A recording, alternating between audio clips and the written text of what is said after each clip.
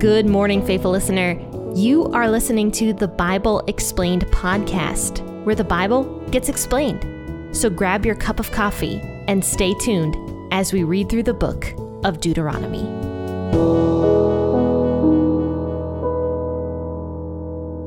Happy Monday, faithful listeners. And you know what? It is awesome that you're here because you are starting out your week strong by listening to some scripture. Now, of course, I always recommend you guys reading it yourselves, even if you're commuting to work or, you can't obviously pick up a Bible right now and read it. I still recommend going back and listening to it yourself because it's very important to actually open God's Word and to read it. In fact, sometimes when I learn the most is when I'm just doing my personal reading and I, sit down with the Bible, like the physical Bible, and open it and read it. I learn so much. So I do encourage all of you guys that are listening to the podcast to actually sit down and read the Bible. Either read it on your own or read it along with me, whatever you prefer, but there definitely is something to the physical Bible. So that being said, tell me what your favorite version of the Bible is.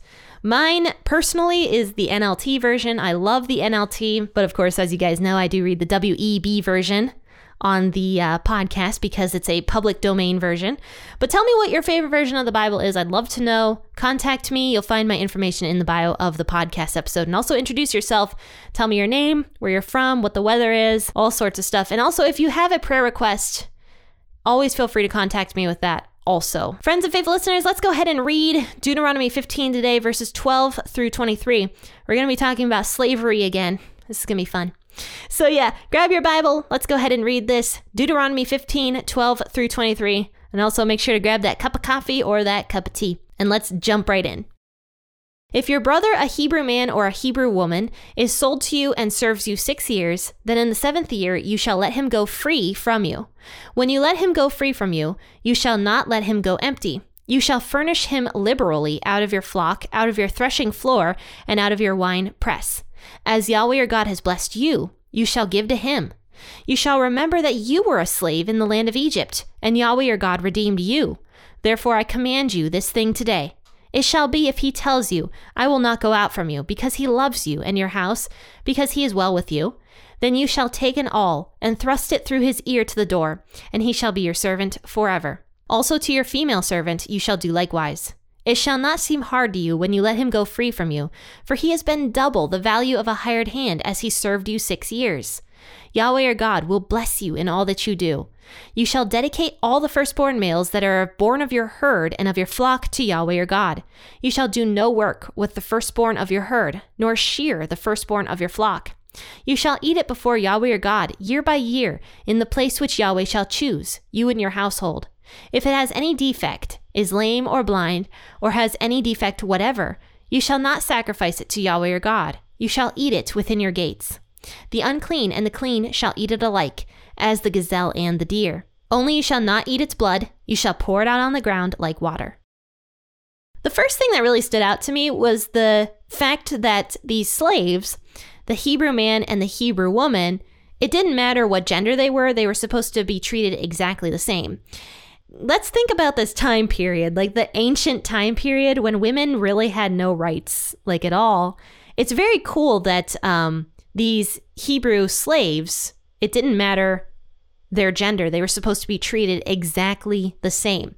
On the 7th year, they were meant to be freed. Now, of course, you guys are probably like, well, Jen, they were slaves. Who cares if they were treated exactly the same?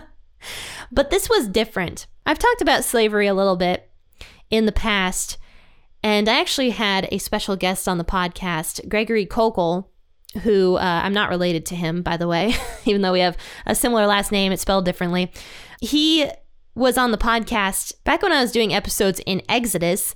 He came on the podcast and he talked a lot about what an indentured slave really was, or rather an indentured servant. And if you guys want to go back to that episode, I actually recommend it. It was a really good episode. It was long, but it was very informative. So I will actually link that episode in the bio of this podcast episode so you can navigate over there and check that one out. So slave isn't exactly the right word. I mean, it fits, but it's not exactly the right word. Because when we think of the word slavery nowadays, we think of just like horrific treatment of human beings, that's what we think of, because slavery in the US was not good. It was mistreatment of human beings. So that's what we think of when we think of slavery, because in our Western culture, we understand slavery to be something very different. It's terrible. There's no human rights, that kind of stuff. But that's not what this is here in Deuteronomy 15. God established something very, very different when it came to slavery. He still allowed it to exist because that's where people were at this time period. I mean, all of Israel was once slaves to the Egyptians. So God didn't totally abolish slavery. And I believe that's another thing where God was meeting the people where they were. And yes, slavery existed, but God was putting boundaries around what that was. And he was giving slaves human rights. In fact, we've read verses about how the slave was supposed to be treated with a lot of respect. They weren't supposed to be mistreated. They weren't supposed to be treated as if they weren't human. They were even supposed to eat the same things as, I guess, the people they were serving. Like, they had rights. They had human quality of life. And the reason they became slaves specifically, because right here it's talking about Hebrew slaves. Now, I will mention that slaves from other countries had different rules regarding them. Foreign slaves, of course, still had a lot of the same rules regarding human rights. They weren't supposed to be mistreated at all. In fact, God always says, treat the foreigner with respect. But there were different rules regarding the foreign slave and the Hebrew slave. And what we're talking about today is the Hebrew slave. So I want to make that pretty clear. I'm not going to go into the foreign slave today. But the Hebrew slaves were supposed to be released every 7th year, regardless of their gender. It didn't matter if they were male or female. They were supposed to be released. And not only were they supposed to be released every 7th year, they were supposed to be released abundantly, is what God says. They weren't allowed to go empty-handed. They were supposed to be furnished liberally out of the flocks of the herd, out of the threshing floor, in other words, like the grain and everything, out of the wine press. In other words, they were supposed to be paid really well for all of their services. Because if a slave was just like set free, where would they go? What would they do? They wouldn't have any money. They wouldn't have any, way to start a family. They wouldn't have quality of life, really, if they just left their master's house and like that was it. So God is putting rules in place where he's like, no, you don't just let your slave go free. You supply him abundantly with the abundance that you have. You give liberally to him. And so God says, as Yahweh your God blessed you, in verse 14, you shall give to him. You shall remember that you were a slave in the land of Egypt and that Yahweh your God redeemed you.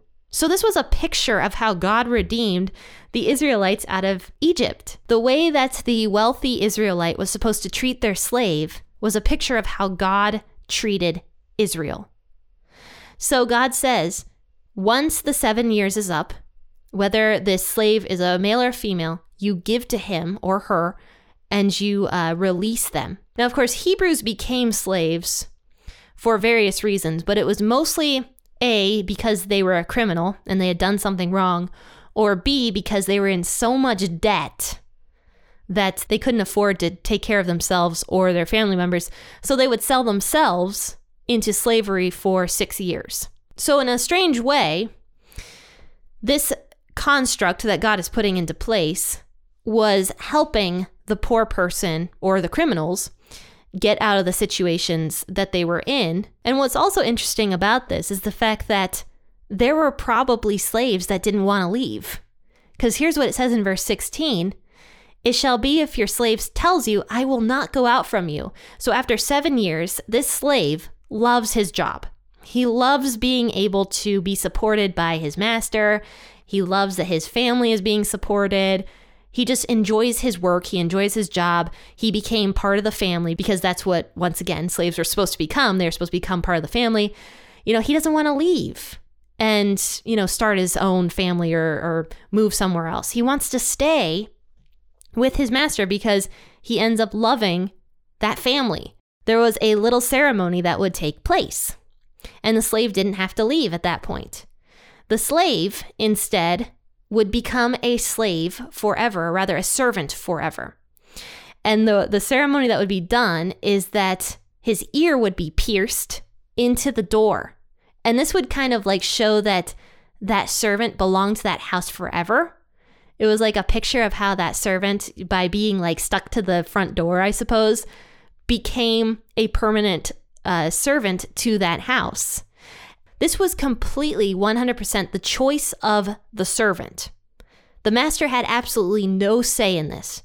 The master had one rule at the end of the 7 years, which was to release his servant and give that servant money and crops and whatever else. So the master had no say if he could keep that servant or not. This was all the choice of the servant.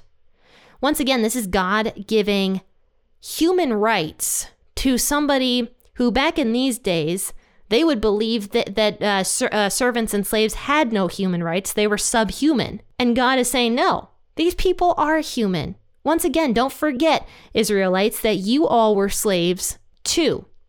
So you need to treat other slaves and servants with complete and total respect, because that's what you once were. I really like that. I like the fact that the servant at the end of the 7 years had the choice to remain with that family or not. In verse 18, it says, "It shall not seem hard to you when you let him go free from you, for he has been double the value of a hired hand as he served you 6 years. Yahweh your God will bless you in all that you do." So in other words, if that master just lets that slave go free after 6 or 7 years, then God is going to bless that family, bless that household because of the way they treated that servant.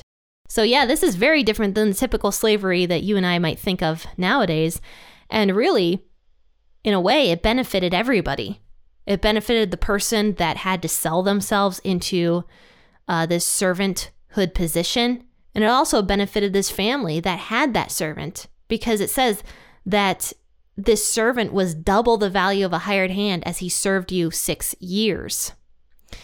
And also, Yahweh your God will bless you in all that you do. So if the master was respectful to their servant, if the master did what God told them to do and commanded them to do, then God in that was going to bless that person. And even though you and I don't have slaves nowadays, obviously, hopefully not, that would not be very good, we are slaves of Jesus. That's what Paul considers us to be. We are slaves of Jesus. And that's not a bad position to be in. We consider ourselves servants and slaves of Jesus because we want to serve him. We chose to make that decision to serve him for our lifetime. Similar like how this servant might have made the decision to serve that family for a lifetime. We have chosen, you and I have chosen to become servants when we follow Jesus. And we have quality of life. I think this is almost like a picture of what was to come with Jesus and all the followers of Jesus. But after this, in verse 19 through 23, it changes the subject, and God starts talking about the firstborn males of the flocks and the herds. Now, we know that the firstborn males of the flocks of everybody were supposed to be given to God. God said that the firstborn belongs to him, and that even included human beings. The firstborn male was supposed to be dedicated to God. We see that ceremony taking place actually when Mary and Joseph have baby Jesus in the New Testament. They take him over to the temple and they pay the firstborn son like tax. They dedicate baby Jesus to God. And so yeah, we see that ceremony taking place. But what God is talking about here is the firstborn males of the flocks and the herds, which were supposed to be given to God also. And the way they were given to God was by being sacrificed every year at the temple. So whatever firstborn males were born out of the flocks and the herds, they would be taken to the temple, and part of them would be given to the priest, I believe, and part of them would be given to God through a burnt offering. And then another part of them, which it says here, would be given back to the family so that the family could eat it. Here's what it says in verse 19. "You shall dedicate the firstborn males that are born of your herd." And then verse 20, it says, "You shall eat it before Yahweh your God year by year in the place which Yahweh shall choose, you and your household." So yeah, part of it was given back to the family. And they were allowed to have this big feast and eat it in God's presence. This was another like kind of fellowship thing that God was having his people do. God really like places a big emphasis on fellowship, not just with like God himself, but with each other, with families, with people in general, with other people from the community. I think fellowship to God is quite important for us Christians to participate in, because we've already seen God, talking about it quite a lot in the last couple chapters. And because of that, I do think that God cares about whether or not we fellowship with other people. That's another reason why we go to church and why it's commanded that we go to church. It's so that we can edify other people. And the word edify obviously means to build each other up. We all get built up through community. We know that community is so important even to us, like on a base level. Humans do not do well without a lot of socialization. So God kind of commands socialization for his people here in a way, because they were supposed to go to the temple. They were supposed to fellowship by eating these meals together with the family and with the friends. So yeah, in a way, God commands fellowship among his people because it is good for us. It is good for you. It is good for you to go out and to have community with the people around you. It is so good for you. So if you don't get a lot of community, I challenge you to try to find a community this week, or to get out of your house and to like go find a church somewhere.